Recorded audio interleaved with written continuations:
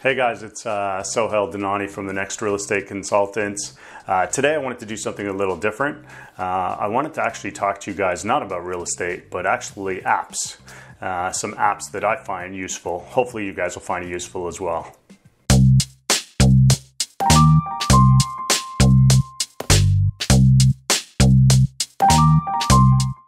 Hey guys, so the first app that I wanted to talk to you guys about that I use is called Mint.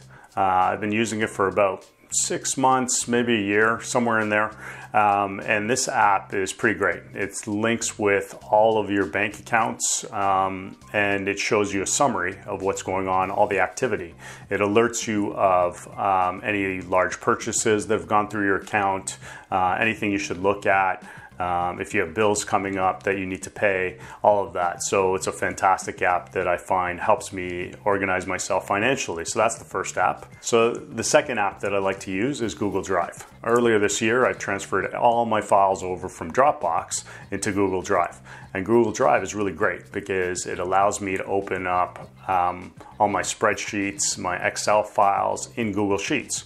I can also open up all my Word documents, my Google documents, or Google Docs right in Google Docs, which is fantastic as well. And I can edit as things go on. So from any of my mobile devices or laptop, I get to use all these different apps all in one place. So it houses all my documents and spreadsheets and everything in there. So Google Drive is really great.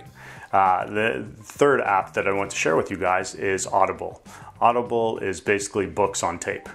I spend a lot of time in the car driving, and sometimes I listen to music, but sometimes I want to get something in. I want to learn something, and so I subscribe to Audible. And I get a free book every single month, or I pay for that one book every single month, and I get to catch up on my learning in my car. So it's like a mobile university on wheels, which is fantastic. So that's the next app that I use, Audible. The fourth app that I want to share with you guys is called Sleep Cycle.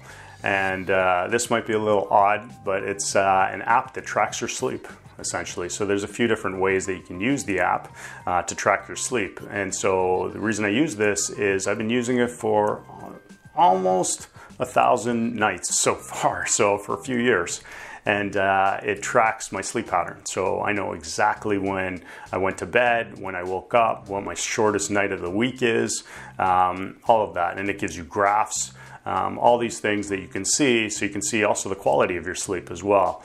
And funny side note is that Thursday nights for some reason seem to be my lowest amount of sleep for some reason. I get the least amount of sleep on Thursday nights, I guess because I work late on Thursday trying to finish up stuff before the weekend so I can spend some time with the family. But fun fact. And the last app that I want to share with you guys is Waze. That's W-A-Z-E. And Waze is pretty cool because I used to use Google Maps all the time and I loved it. However, the difference is that Waze, who is owned by Google, also has on Waze, which is any potholes, because as some of you might know, I hit a pothole last year and blew a couple of my tires, so this alerts me of that. Also, cars stopped on the road. And the other big thing is that it tells you about any speed traps or cops waiting around the corner. Not that I speed or anything.